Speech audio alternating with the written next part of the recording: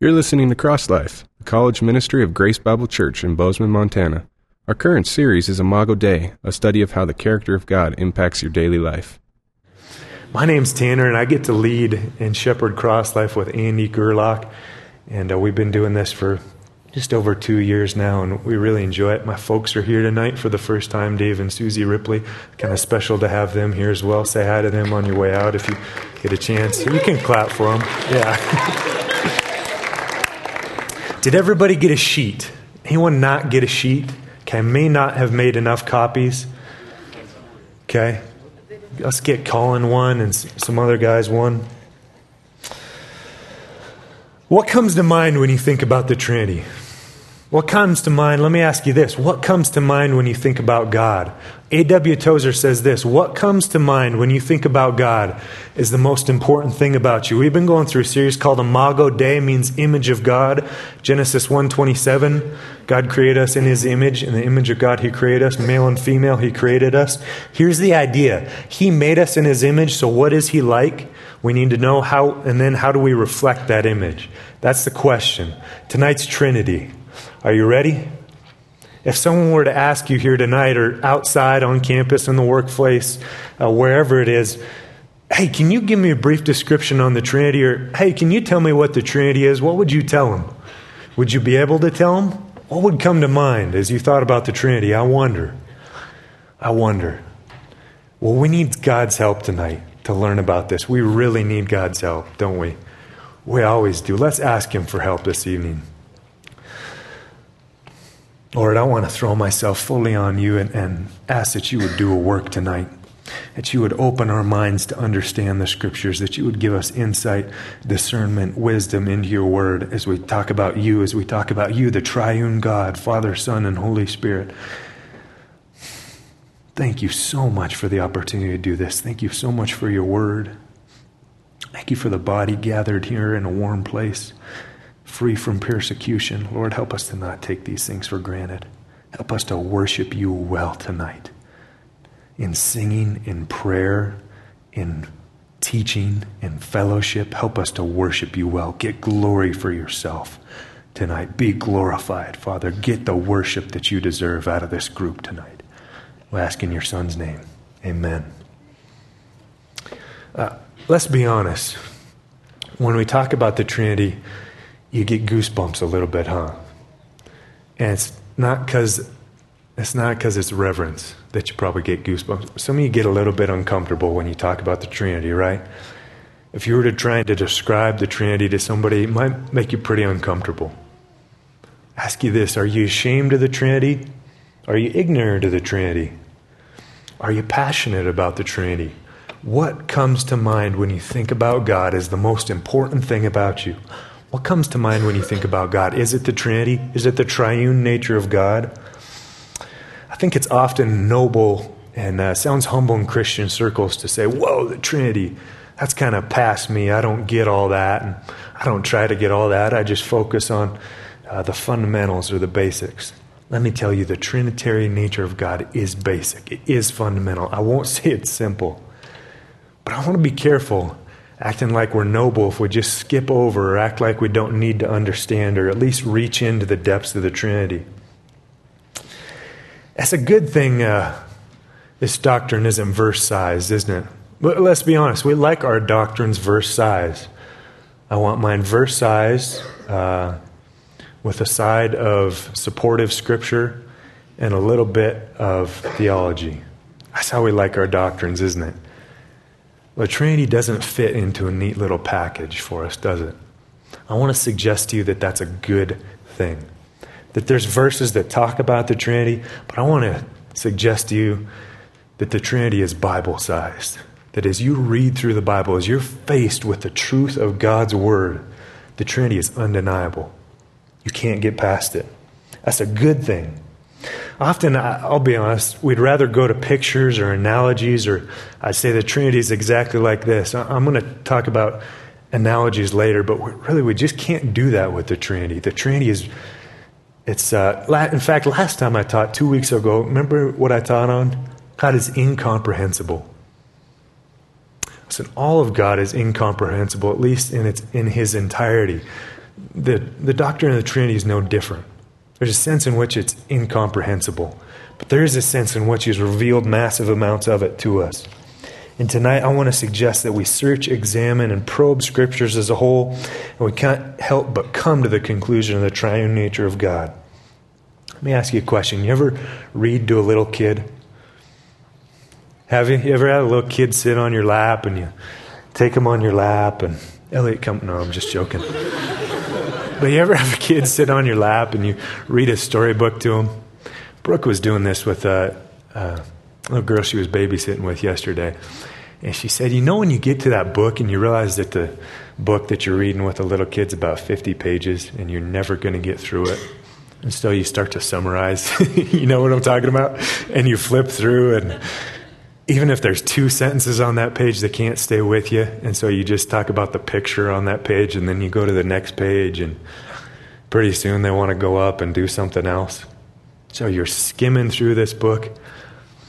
Anybody ever done that? You know what I'm talking about? Yeah. I want to suggest that all too often we do that with God's Word. We treat God's Word like a picture book, and we skim through it and we skip over it. And you know what ends up happening? We end up knowing just about as much about it as that youngster did about what's in that picture book. I feel, and I'll say it this way, I fear that that's not altogether different from many people in the body. And we just see this as something that, well, I better hurry up and get through this or else I'm going to be bored by the time I get to chapter 2. Can I speak to you real honestly for a moment tonight? Can I divulge just as sort of an introduction to what we're going to talk about tonight?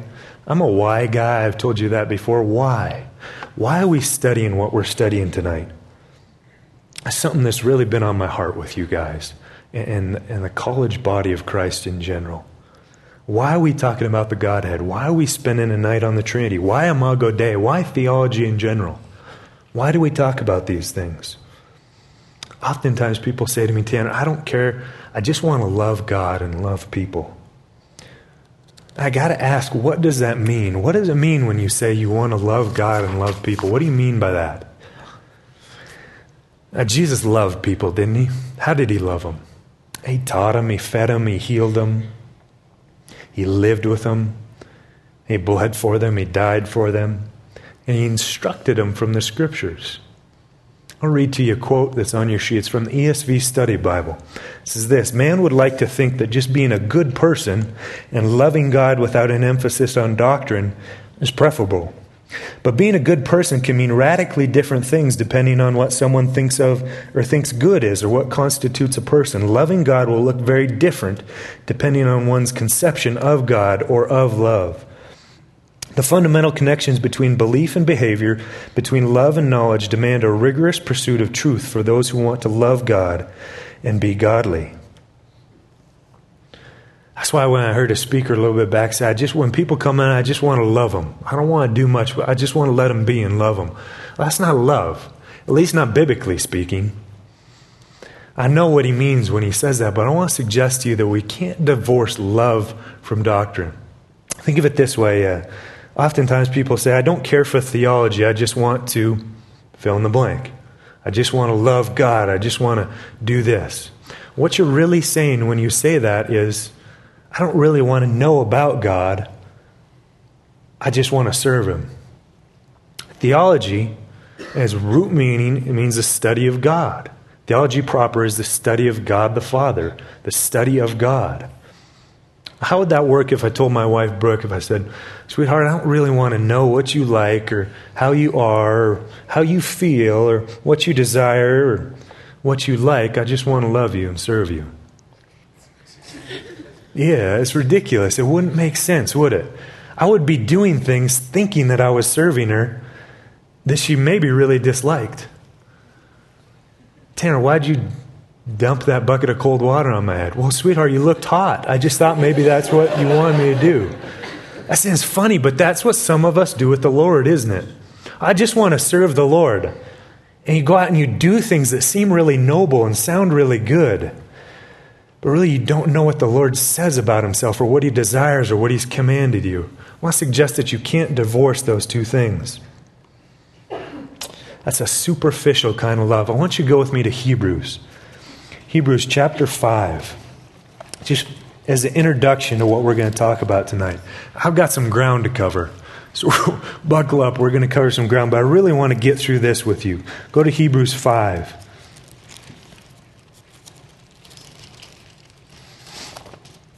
And look with me at starting in verse 11. We don't know who wrote Hebrews, but there's lots of suggestions and hypotheses. But what he's saying here is he's talking about spiritual immaturity. Okay, he says this, concerning him we have much to say. That's Melchizedek, is referring to the verse before. But concerning him we have much to say, and it is hard to explain, since you have become dull of hearing. Verse 12, for by this time you ought to have been teachers. You have need again for someone to teach you the elementary principles of the oracles of God. And you have come to me need, what? Milk, and not solid food. For everyone who partakes only of milk is not accustomed to the word of righteousness, for he is an infant. Verse 14, but solid food is for the mature, who because of practice have their senses trained to discern good and evil. It's in Hebrews 5:11 through even going through 6:3. It teaches that deepening theological understanding equips you to be able to differentiate from good and evil. And it exhorts believers to mature in their knowledge of who God is and what He says. Listen, you can't divorce these two things. You see that? Are you with me? How silly would it be if some of you came in tonight at 18, 19, 20, however old you are, 22 years old, and you came up and down the aisle drinking out of a bottle of milk, wearing a diaper, talking in gibberish. I tell you to get out of here, or at least go in the cry room over there for a little while, right? But that's kind of the picture that Paul is giving us. Are you feasting on solid food, or are you feasting on milk? Do you desire to grow in knowledge of God's Word and in knowledge of Him? Not just for the end of knowing more about Him, but being conformed to Him. Knowing what He demands of your life, what He desires, what He tells you to do. And here's my fear. I fear that all too many of us don't. I want to see you, as one of your spiritual leaders, I want to see you grow and learn and look more like Christ. So don't stay immature. And as humbly as I can say this, tonight is going to be solid food. Okay? So don't just skip over this, or don't just say, hey, this is too deep for me. I want you to stretch your minds and open up your minds a little bit. It's been said this way, though we cannot fully comprehend it, we can work harder to apprehend it and apply it. Okay, though you can't fully understand, though what we're going to talk about tonight in a very real sense is incomprehensible, I want you to work hard to apprehend it, to apply it, to try to understand it, okay? I want to see men and women of God. You know why I love college ministry so much? Is because, I'm going to be real frank with you, because so many people come in as boys, little boys, and they grow and they get on meat and they learn and they leave as men. And so many people come in as girls and they leave as godly young women. That's why I love so much this ministry, is because it's such a transformational stage in your life. But ask yourself, how long have you been a Christian? And are you feasting on meat? Are you growing? Are you growing to look more like Him? Okay, we can't stay on that all night. But as a preface to what we're going to talk about tonight, I hope you want meat. I hope you want to grow. And if tonight seems like a classroom setting, I won't apologize, because I want you to learn. Not just for the sake of learning, but for the sake of growing and being conformed. I talk to too many Christians on campus who've been Christians for 4, 5, 6, 7, 8, 9, 10, and they're talking about stuff that's just not in the Bible like it is. Okay? So I want you to learn and grow. And I also want to cut you guys some slack, too. I know some of you are very new believers, and this is all very new to you. But let's dive in tonight. Martin Lloyd-Jones said it this way: the doctrine of the Trinity is the differentiating doctrine of the Christian faith. It's the differentiating doctrine. It's one of the things that sets Christianity, biblical, historical, Orthodox Christianity, apart from every other religion in the world. Okay, a right understanding of the Trinity. Here's the Trinity. Simply put, there is one God. Okay, we're going to cover each of these individually, but there is one God. One God, who God is one in essence, okay? But God is three persons. Each person is fully God and co-eternal and co-equal with one another. And I love that. I've grown to love so much the doctrine of Trinity this week as I've studied it. It's perhaps the most clear area where unity and distinction can coexist without compromise. Furthermore, unity without uniformity and diversity without division. This is a beautiful thing. It's a wonderful thing. There is one God. There's one God and there's one what? God. There's three who's. Three persons. One God, one essential essence. Three persons. This isn't some abstract math we're talking about. Okay, and this isn't a contradiction. Contradiction would be to say that A is A, no, A is B. We're not saying that. We're saying two different things. We're saying that God is one essence, but that he is three persons. Okay? So let's go through these points individually. There's one God, or God is one in essence. God has always been one. And it's important to understand the word that comes from the Hebrew word refers to unity of more than one person. For example, in Genesis 2:24, calls the husband and wife one flesh. Okay, one flesh. It's talking about one, but there's multiple people involved. Deuteronomy 4:35 says this, the Lord is God and there's no other besides him. Deuteronomy 32:39, God says this, there's no God besides me. Psalm 86:10 says this, you alone are God. Turn to Isaiah with me. Go to the book of Isaiah. After Psalms, go to chapter 43, verse 10.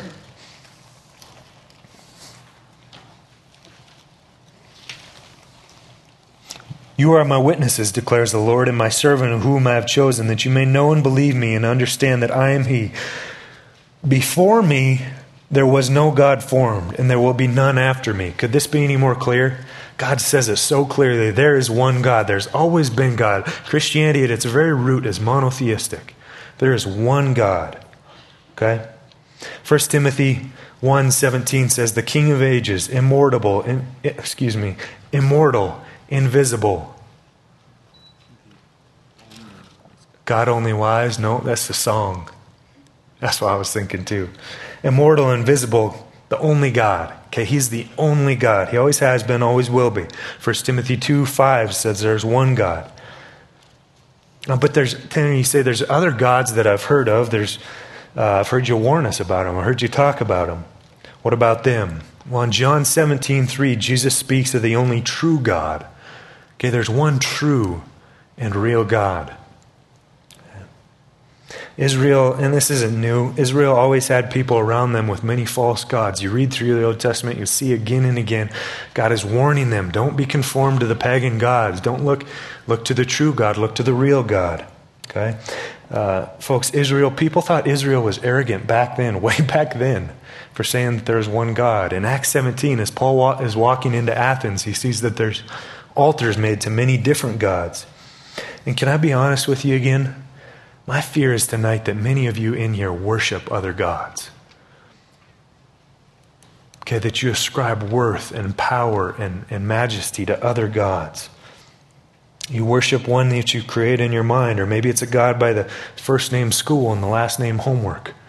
Or maybe it's somebody named Jamie, or maybe it's somebody named David, or maybe it's weightlifting, or maybe it's music rehearsal, maybe it's football, I don't know what it is. Okay? If I were to be honest with you, there was a time in my life where I had gods. I had a trinity of gods. Their name were football, beer, and women. I was worshiping gods, but they weren't the one true God of the Bible. Praise be to him, the one true God. I talk to students on campus, and many of them are bragging. It seems like an increasing thing to me. Many of them are bragging about their experimentation with Hinduism or Buddhism or New Ageness. And it's a noble thing. Listen, I've been to parts of the world taking Bibles and talking to people where Buddhism has its roots and Hinduism is practiced, and these things they're dark, dark things. They're violent religions. And over here, people think that this idea of Buddha is some peaceful religion or some cool New Age thing. It's not. There's one true God. There always has been. There always will be. That sounds noble, but it's not. Maybe you think you've Maybe you think you do, but you've actually made him out to be what you want him to be. Many people say, I can never worship a God like that when you talk about the God of the Bible. It's because they've made a God up in their mind. Okay? There's a one true God. Do you know him? Is this the God that you know? Do you know him? Maybe even more importantly, does he know you? Does this God know you? K-N-O-W, in an intimate sense, does he know you? Now that we've established that there's one true God, let's talk about the rest of the definition. That Jesus, the Father, and the Holy Spirit are all God, and they're all co-equal and co-eternal. Okay? God the Father first. John 6:27 uses the words God the Father. And 1 Corinthians 8:6 says there's one God, the Father. I'm not going to belabor this point. I think everyone in here, I guess I shouldn't speak for everyone in here, but most people would affirm that God, the Father, is God. Okay, even the cults, even every major heresy, they've at least acknowledged that God the Father is God. Okay, so we're not going to belabor this point, but God the Father is God. So that's important to note. 2B on your sheet. Jesus is God. I want you to go to John 1 with me. John chapter 1, Matthew, Mark, Luke, John. After Genesis, a little bit before Revelation, is the Gospel of John. Okay? It says this. You can laugh. That was funny. It says this, in the beginning was the Word, and the Word was with God, and the Word was, what's it say? God. Now, who is this Word? That's the question, right? It says the Word was God. It says he was in the beginning with God. Do you notice the kind of language that he's using here? It's Genesis language. In the beginning what? In the beginning was the Word, and the Word was with God, and the Word was God. He was in the beginning with God. All things came into being through him, and apart from him nothing came into being that has come into being. And in him was life, and the life was in the light of men. The light shone in the darkness, and the darkness did not comprehend it. It goes on. Let's look at verse 14. What is this Word? Who is this Word? What is this? Is this an impersonal substance or force? What is this? No, verse 14 says this, and the Word became flesh and dwelt among us, and we saw his glory, glory of the only begotten from the Father, full of what? Grace and truth. Who is this Word? Christ. Jesus, God the Son. God the Son is God. Jesus is God. That's what John is establishing here. Okay? Get this. In John 8:58, Jesus says this. He says, truly, truly, I say to you, he's debating with the Pharisees. You don't have to go there. Take my word for it or look it up later if you want. John 8:58, he says this, truly I say to you, before Abraham was, I am. Now, what's he saying when he says this? What's he getting at? Well, let me give you a little insight. I was in Israel a little while back, and I was at a place called the Wailing Wall. Jewish people don't like when you call that. It's the closest place that they believe that they can get to the Temple Mount. Okay? It's the closest place they think they can get to where they believe the Holy of Holies was actually before. And I was talking with a young Jewish man. He was about my age, and he was doing the prayers before the Wailing Wall. And I was trying to tell him about Christ and how he was God and how he'd come to fulfill the prophecies and save our sins. And he struggled with the idea of the Trinity, and I tried to help him understand it a little bit. And he said, but Jesus isn't God. He never even claimed to be God. I said, I didn't think he'd be familiar with the scripture. I don't think he was. I said to him, what would happen if I talked to somebody on the street in Jerusalem here, and I said to him, before Abraham was, I am?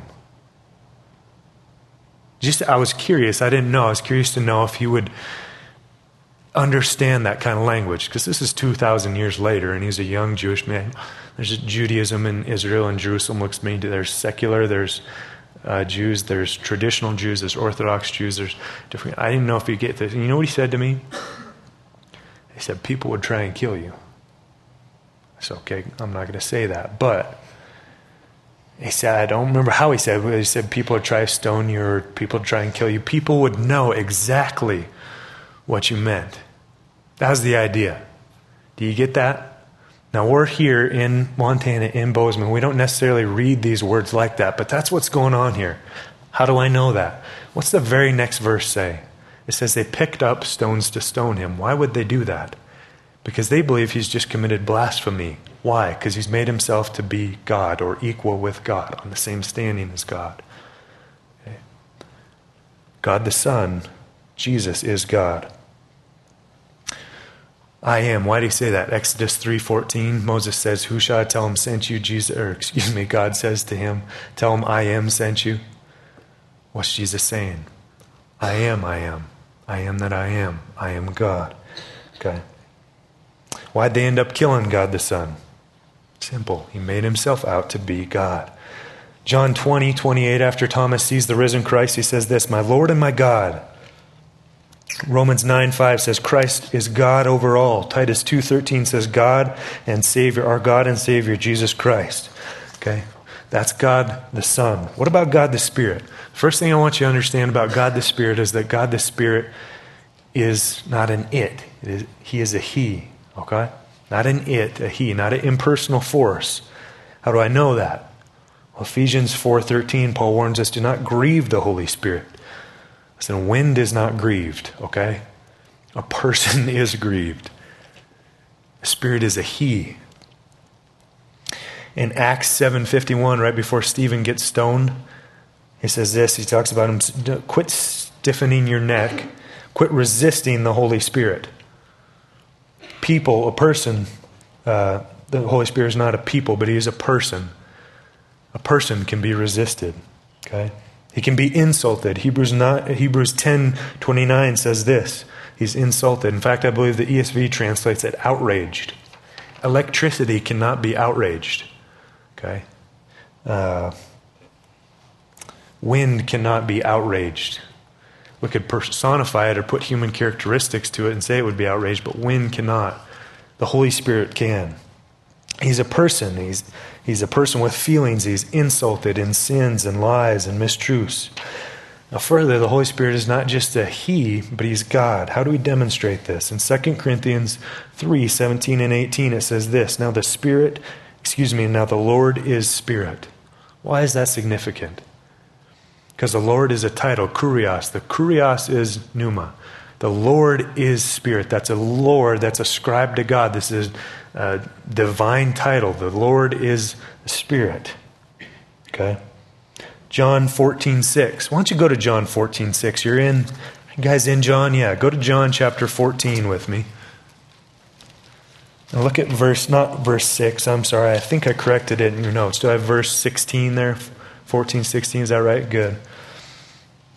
Okay, 14:16, it says this. I will ask the Father, and he will give you another helper, that he may be with you forever. Why is that significant? Okay, because Jesus is using very specific language here. He says, I will give you another helper, and he very intentionally uses a word here. The word is allos, and it means another. Another of what? Another of the same kind, of the same essence, of the same being. I'll send you. He will send you another helper. Okay, you could have used the word heteros, from which we get our word heterosexual, a different kind. He uses the word allos. I'll ask him, and he will send you another helper, another of the same kind, another of the same essence. Acts chapter 5, when Ananias and Sapphira, Peter says this, he says, why has Satan filled your heart to lie to the Holy Spirit and keep back for yourselves part of the proceeds of the land? So he says, why have you lied to the Holy Spirit? And then what does he say after that? He says, you have not lied to men, you have lied to God. It makes the Holy Spirit out to be God. Peter knew, he acknowledged this. He says, you've not lied to men, you've lied to God, the Holy Spirit. Okay? There is one God, God the Father, God the Spirit, God the Son. You see where the doctrine of the Trinity comes from? There's no proof text for this, guys. There's not a single verse where I'd say, well, here's where it comes from. Does it bother you that the word Trinity is not in the Bible? I forgot to ask you that earlier. We didn't see the word Trinity until a fellow named Tertullian. He was born in 155 AD, lived to 220 AD. Does that bother you? Realize that the word Trinity is not in the Bible? There's not a proof verse. I'm not going to say, go to this verse where it says the Trinity of God or the triune nature of God or the Holy Trinity of God. But what I'm suggesting, what I'm telling, what I'm trying to show you in Scripture is that if you read Scripture, not as a picture book, okay, not where you're flipping through it because you're tired, you're afraid that the child beside you is going to get bored. But if you read Scripture, if you study Scripture, if you look for meat in Scripture, the Trinity is undeniable. It's the only reasonable explanation for the things I'm suggesting.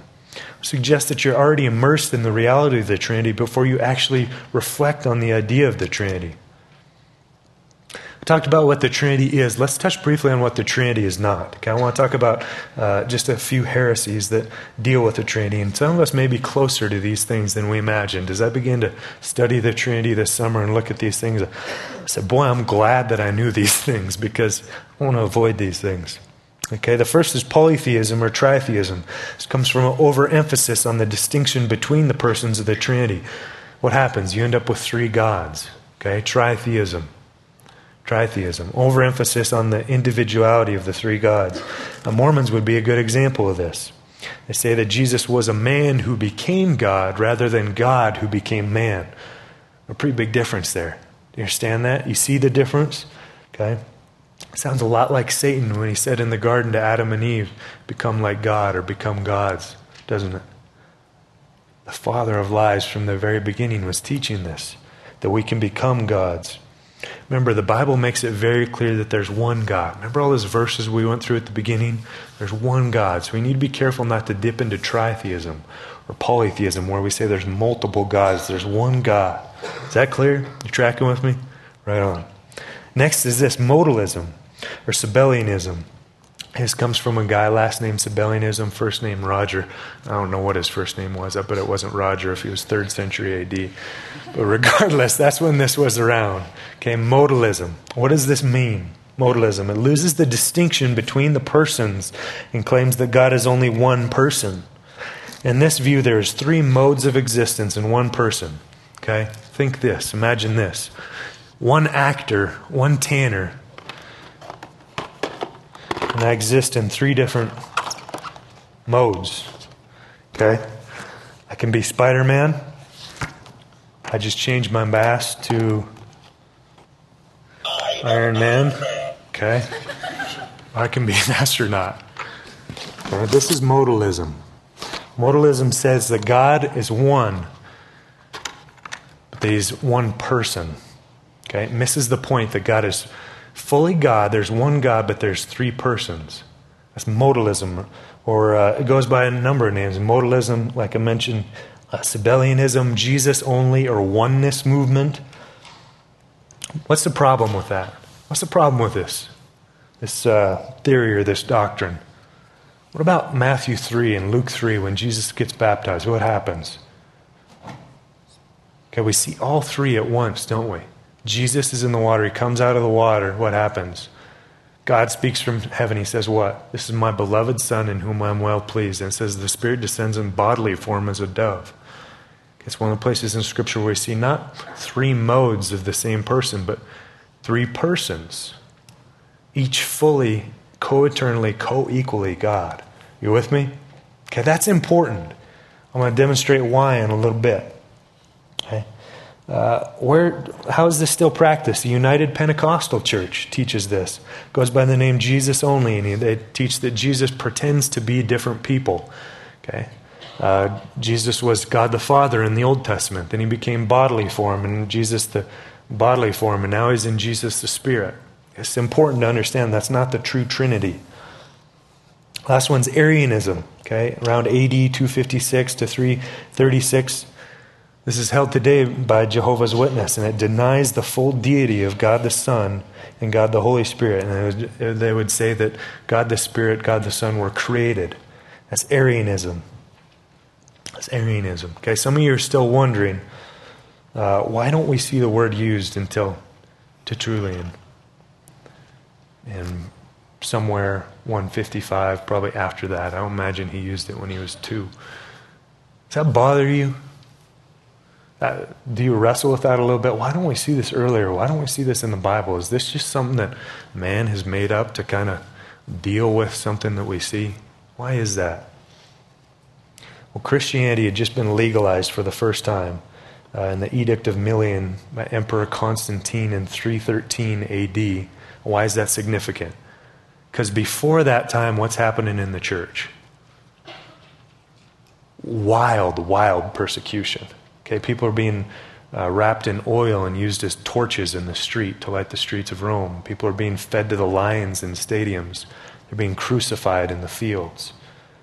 Wild persecution. The church is just trying to keep its head above water, and it really was doing good. It was spreading. God was making the good news go out, but wild persecution. So it's pretty hard to write systematic or biblical theology when you're doing funerals or when you're being lit up like torches. Okay, so the gospel was going forth, but it wasn't until the Council of Nicaea in 325 AD where they clarified and articulated real clearly this belief in the Trinity, and then in the Council of Constantinople in 381 AD. Why do I tell you this? Just to help you understand the history of the church a little bit.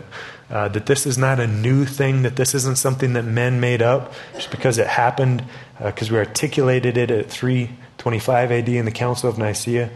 Why didn't they meet and talk about this before? Okay, because if they did, they probably all would have lost their heads. Okay. Does that make sense to you? Talk just briefly about the fault of analogies. How many of you heard analogies about the Trinity? Egg, clover, person, water, different things. Okay, that's how I kind of heard it when I was younger, understanding those ways. I want to just alert you to the fact that analogies just don't get there with the Trinity. Human analogies just don't work. Why? Some people talk about the egg, the shell, the yolk, the white. You get it? Trinity. But if you were to take those things all by themselves, would they still be God? No. Same thing with the clover. Okay, some people use the illustration of the clover. There's 3 leaves on the clover, unless you get really lucky and get a 4th one, which I still have never done. But usually there's 3 on there. Okay, and you say, well, there's 3 parts of the clover. But if you were to take those leaves and separate them, each leaf wouldn't be a clover in itself, would it? What is that? It's classic modalism. Do you see now? Do you understand how we do this same thing today? That's modalism. Okay, what about this? What about water? People say, well, let's use water as a doctrine in the Trinity. It exists in liquid, in gas, and in solid form. Ice, liquid water, and steam, right? Again, classic modalism. Okay, it's saying this. It's saying that water puts on this mask, and then this mask, and then this mask. Water doesn't exist at all 3 of those things at one point in time. Okay. Let's say this. How about, let's use Tanner. He's a father. I'll be a father in January, I guess, Lord willing. But he's a father, he's a husband, and he's acting as a shepherd at the church. He's also college ministry. So what's wrong with that? Again, classic modalism, okay? So it's saying that Tanner wears 3 different masks. So what I'm trying to show you is that these things, these analogies or these illustrations fall short. I messed up, though. I told you that clover and egg was modalism. It's actually polytheism or tritheism, okay? Sorry, I mixed that up. Does that make sense to you, though? Okay. Now, you have an illustration on your sheet. You guys like diagrams, don't you? Yeah, this isn't perfect, but I think it does help. It's not perfect, but it does help. What does it mean? That the Father is not the Son is not the Father, neither is the Son the Holy Spirit, nor the Holy Spirit the Father, but the Holy Spirit is God, that the Father is God, that the Son is God. Okay? That the Holy Spirit glorifies the Father glorifies the Son glorifies the Father, all the way around. Does that make sense? Can you see that illustration on your sheet? Okay, that's the best probably that we can do. We've used this for a long time. It took me a really long time to get this on your sheet, right? Okay, so hang on to that. But really, illustrations fall short, guys. I get that we would like a concrete, absolute thing. Only we can do that with the Trinity.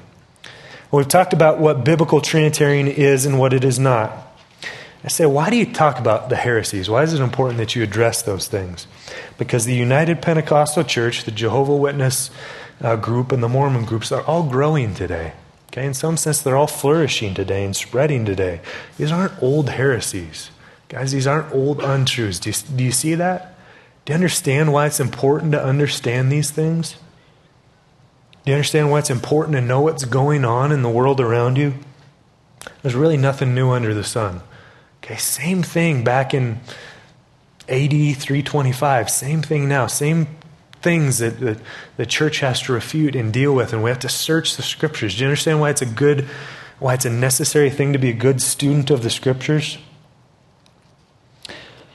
Let me give you another example. Maybe this will strike home a little bit more with you. The book The Shack. You read that? Okay, if you haven't, don't, but probably some of you guys have. The Shack is classic modalism, okay? Portrays God the Father as a large black woman named Papa.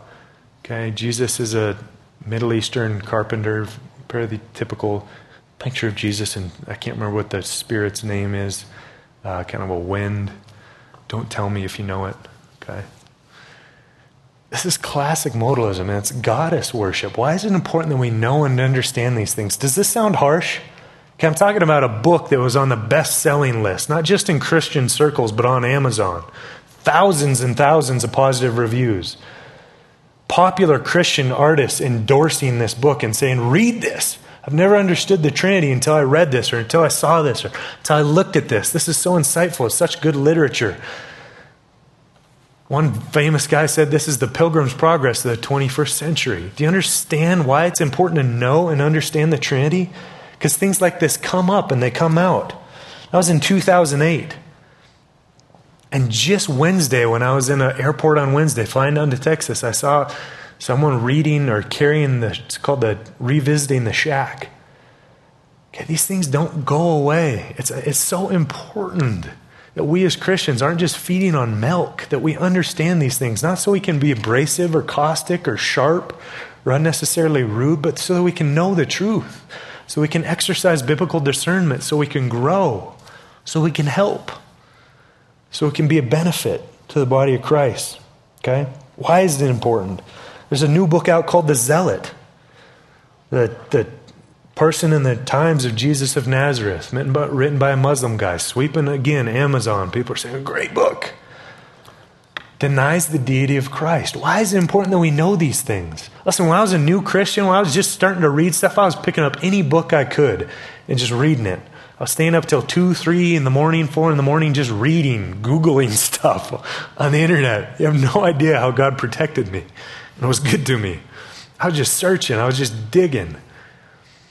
It's important that we exercise discernment in these areas. Again, not so we can be rude or caustic or sharp, but so we can grow, so we can look more like Christ. Okay? I took a survey of the Hebrew Bible class at MSU. Listen, if you go into a secular class on survey of the Hebrew Bible and you don't know the Bible, it is very easy for the teacher to misrepresent the Bible and for you to never even know. In some ways, that class was good for me because it made me go back to my room and say, man, Lord, did you really say that? Or is that really how that happened? But so easy for new or old Christians, people who are still on milk, and even some of us are, regardless, it's so easy to get knocked off the rocker on these things, to jump on the new bandwagon and the new train of every new thing. It's so important. I've seen too many classmates, guys, too many young adults get wrapped up in fuzzy land and flounder around in their walk after college, get shaky on a shaky foundation. So whenever someone asks or contradicts the word, they get so flustered that it throws them into a tiffy of doubting their faith, and they give no answer for the hope that they possess in Christ Jesus. Peter tells us we must do that. And so that's why I'm exhorting you, especially tonight. Study to show yourself approved. Okay, dig into these things. Augustine said this, there nowhere else is a mistake more dangerous, the search more laborious, or a discovery more advantageous. Let's go back to the scriptures again. Now, I've got 4 areas here that this is manifest. I'm not going to cover them all just for sake of time, but it's manifest in creation, Genesis 1:1. What's this say? In the beginning, God. Okay, in the beginning, God. He uses the word Elohim, emphasizing God's power and might. The word Elohim is plural. Why is that important? Well, some people think this is just emphasizing God's majesty or his power or might. That very well could be. It was typical for Hebrew writers to say things like that, to say waters, to refer to a body of water, but to talk about how big it was. Okay, but the word Elohim is plural. What do we see right after that? And what? the Spirit of God hovered over the waters. So from the very beginning, we see this. Let's go to Genesis for a minute. I do want to talk about this briefly. Genesis 1. In the beginning, God created the heavens and the earth. The earth was formless and void. The darkness over the surface of the deep, and the Spirit of God was moving over the surface of the waters. What happens in verse 26 of chapter 1? Then God said, let who? Let us make man in whose image? Our image. Okay, that's one of our theme verses for this series. Let us make man in our image according to our likeness. Let them rule over the fish of the sea, the birds of the air, the sky, and the cattle of the earth, and over every creeping thing that creeps on the earth. From the very beginning, we see this doctrine. Right in creation. Okay, in Colossians 1:16, it talks about how Christ was there in the beginning, the creator. How God created things through him. Okay, it talks about, man, my Bible's falling apart. Talks about in Job 26:13 and Psalm 104:30, how the Spirit was there in creation. You don't have to look far. Look at Genesis, right in the beginning there, Spirit hovered over the waters. It's manifest in the baptism. If we look at Matthew 3, which we already talked about, or Luke 3, we see all three of them there. Here's something interesting. What is the Great Commission? Who does Jesus command us to baptize in the name of? Father, Son, Holy Spirit. But what does he say? Baptize in the names of the Father, the Son, the Holy Spirit? That's not what he says, is he? He says baptize in the name. Why does he use that? Singular. Baptize in the name of the Father, the Son, the Holy Spirit. You catch that? Things like this are important to understand about the Trinity. The name, singular, of the Father, Son, Holy Spirit. Okay? Manifest in the cadence of benedictions. Let's go there. 2 Corinthians 13:4. Love this verse. 2 Corinthians 13, chapter 4. Matthew, Mark, Luke, John, Acts, Romans, 1st and 2nd Corinthians, chapter 13 and verse 4.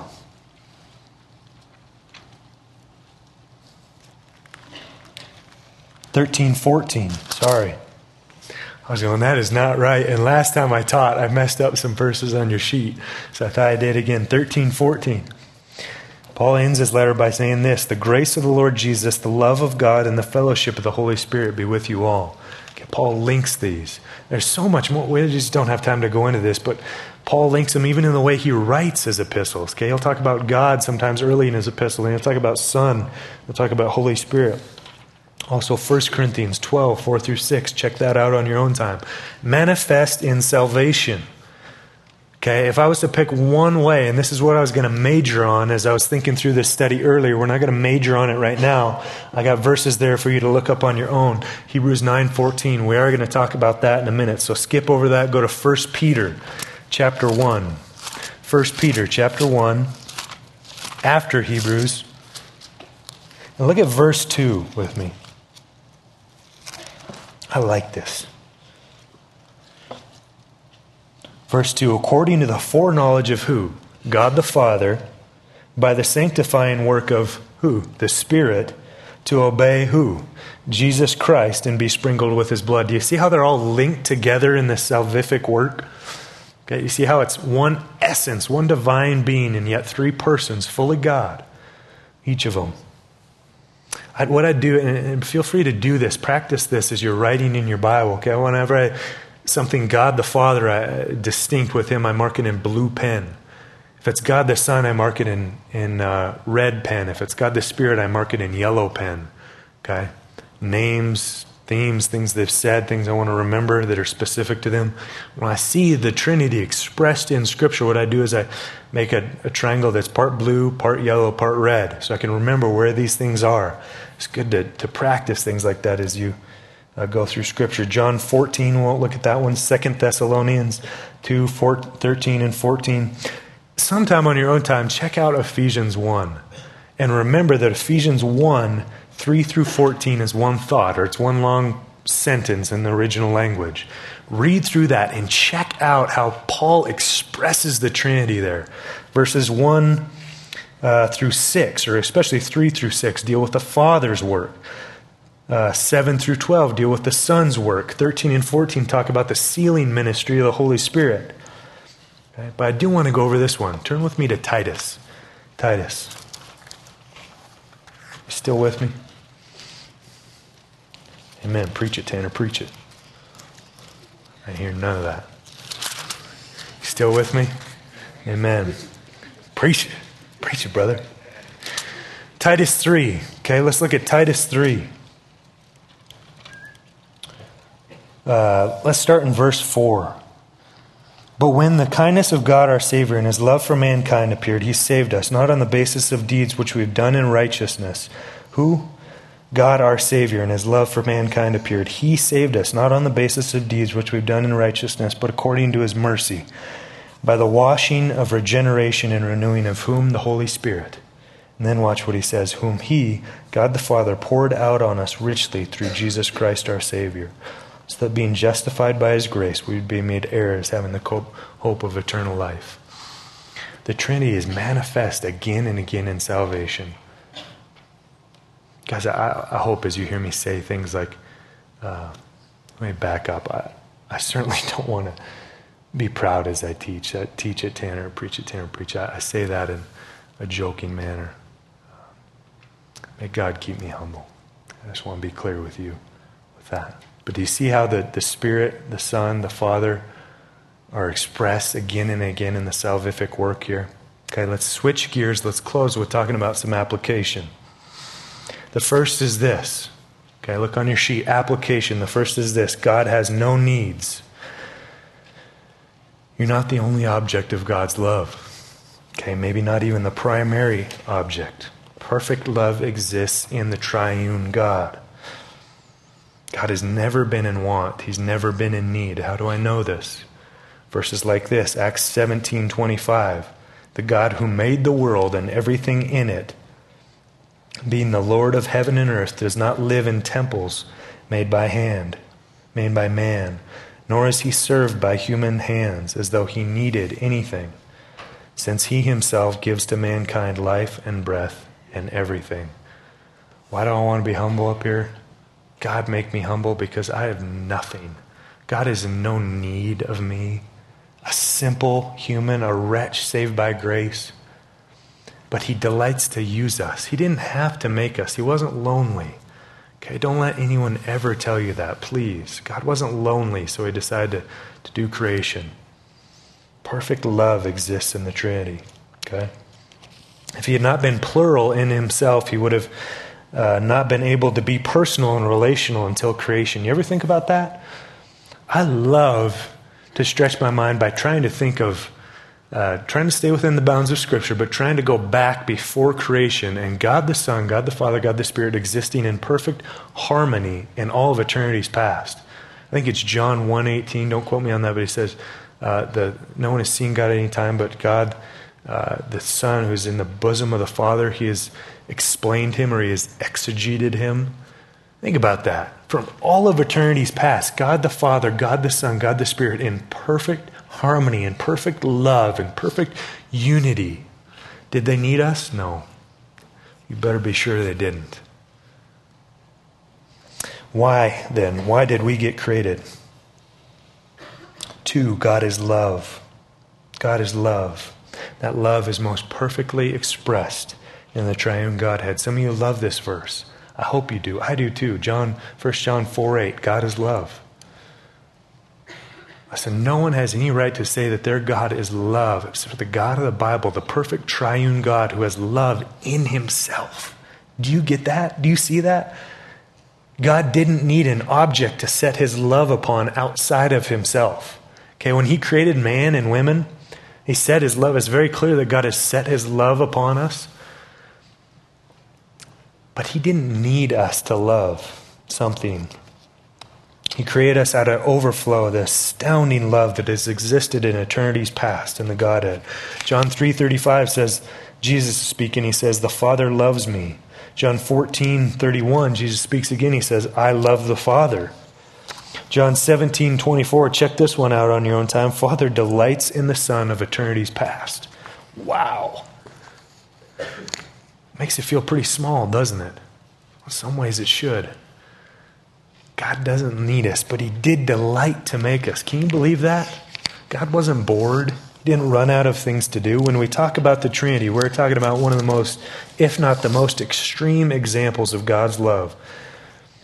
Now, we think of love as saying nice words, or of sex, or of gifts, or of things. Now, love can be expressed through those things, but what is love? God is love. May this bring new life to this verse for you. God is love in himself. He didn't need love outside of himself. 2 or 3, it's number 3 on your sheet, right? The triune nature of God makes atonement. Yeah, the triune nature of God makes atonement for sin possible. What does this mean? Only God can atone for sin. Okay. Hebrews 9:14. Why don't we go there? You're in Titus. Back up to Hebrews. So we try and wrap things up here. Back up to Hebrews with me and go to chapter 9.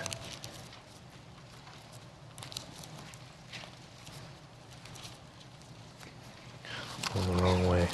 Hebrews 9. Look at verse 14 with me. This blows my mind. How much more will the blood of Christ, look at verse 13, for if the blood of goats and bulls and the ashes of a heifer sprinkling with those who have been defiled sanctify for the cleansing of flesh, how much more will the blood of Christ, who through the eternal Spirit offered himself without blemish to God? Do you see what's going on here? A blue and red and yellow triangle. The Trinity is at work in salvation. What does Isaiah 53 say? The prophetic prophetic chapter in Isaiah, I think it's verse 10, it says it was God's will to crush him. Some versions say it was God was pleased to crush him. Do you see that for the first time in all of eternity's past, God turned his back on the Son, and God crushed him as part of atonement. He crushed him as he bore the sin of mankind. Without the Trinity, there's no atonement. Let that sink in. Without the Trinity, there is no atonement. Atonement makes no sense. Okay. Next, can I see that? I did some editing here. I just want to make sure I'm in line still. No people, the next one. No people can rise above their concept of God. No people can rise above their concept of God. You want to be like Christ? I do. I hope you do. You want to be like Christ? Know him, understand him. You want to have perfect unity and harmony with mankind? I do. Study the Trinity. No people can rise above their concept of God. Listen, if your God is small, if he's not the God of the Bible, no people rises above their concept of God. I hope your view of God is expanded tonight. Next, it provides an ultimate model for relationship within the body and inside a marriage. What does this mean? Listen, today in the church, here's a buzzword. In fact, outside of the church, this is a buzzword: community. I want community. I want to be in a community. I want to be with a community of people. We're not going to take time to go there, but marriage in 1 Corinthians 11:3 talks about how God is the head of Christ, just as the husband is the head of the wife. You want to know what the number one question I get asked during the week is about counseling? I'm in a relationship, or I want to be in a relationship. What do I do? You want to know more about relationships? Study the Trinity. Look and see and understand, if I can use this word, the hierarchy in the Trinity. It doesn't mean that they're unequal. It doesn't mean that I'm more special or better than Brooke. It means that God has created, even within inside the Trinity, he's established an order there. So even as God is the head of the Son, so the husband is the head of the wife. Do you see that? See how this impacts, how this is foundational for so many things? You want to learn about the body of Christ? Look in 1 Corinthians 12, 4-6, and Ephesians 4. Harmony. Listen, that's why we want you in a community group. Don't just spout air off about community groups. We want you to be existing within a body of people in harmony, in unity. Lastly, worship. Listen, this must be devotional as we study tonight. If this is pure academia for you, bummer. Change it right now. Make this worship. Make this devotional. A right understanding of the Trinity does this. It creates worship. Though we cannot fully comprehend it, we can work harder to apprehend it. Listen, biblical, historical, Orthodox Christianity lives and breathes on the doctrine of the Trinity. This isn't something we can glance over ignobly. Instead, it ought to be something that inspires worship while appreciating our limits in revelation and intellect. What am I trying to say there? I understand that we're not going to get this tonight. There's oodles of books written on this. What do I hope you walk away with tonight? Some of this application, worship. Man, I hope this expands your view of God. I hope this makes you want to fall at His feet and worship the triune God. I know this stuff isn't easy. I get that. I recognize that. But let's be honest. If you guys looked at your textbooks as much as some of you looked at your Bibles, you wouldn't still be in school. You'd flunk out. Amen? Study, look, read the words of life. You got to dig to find this stuff. I mean, it's there, but dig, look. These are the words of eternal life. I know the Trinity is hard. I've read probably more this week for this lesson than I have for any other lesson. I get that this isn't easy to wrap our minds around. I'm not asking you to wrap your mind around. What I am asking is to propel you to worship.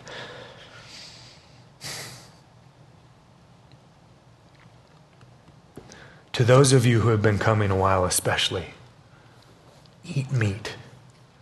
Okay, as we wrap up, I want you to be growing. It's Andy and I's desire that you would grow in breadth and in depth. Can you imagine, again, if some of you came in tonight running around with a diaper on? No. Okay, same thing with spiritual maturity. Find a way to grow. Get around someone you want to follow as they grow. Go to the Scriptures. Read, study the Scriptures. Not like a coloring book. Not like you're going through it with a child, but study it as the mind and breath of the Creator of the universe and the author of your salvation. Look, read, take this in, eat it, drink it. You need it. I need it. We need it. My prayers to God is that you would grow in depth and in breadth, and that you would teach others these truths. That God would increase your influence in Bozeman to the ends of the earth. That you teach others about the triune God. Let's pray.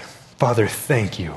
Thank you that you are beautifully displayed in the Godhead as the triune God. From all of eternity's past, you have existed and do exist in perfect harmony. And cause us to worship you more, we ask in Jesus' name. Amen. Thank you for listening to this message from CrossLife. Feel free to share this recording with others, but please do not charge for it or alter the contents in any way. For more recordings or other information about Grace Bible Church, visit gbcmt.org.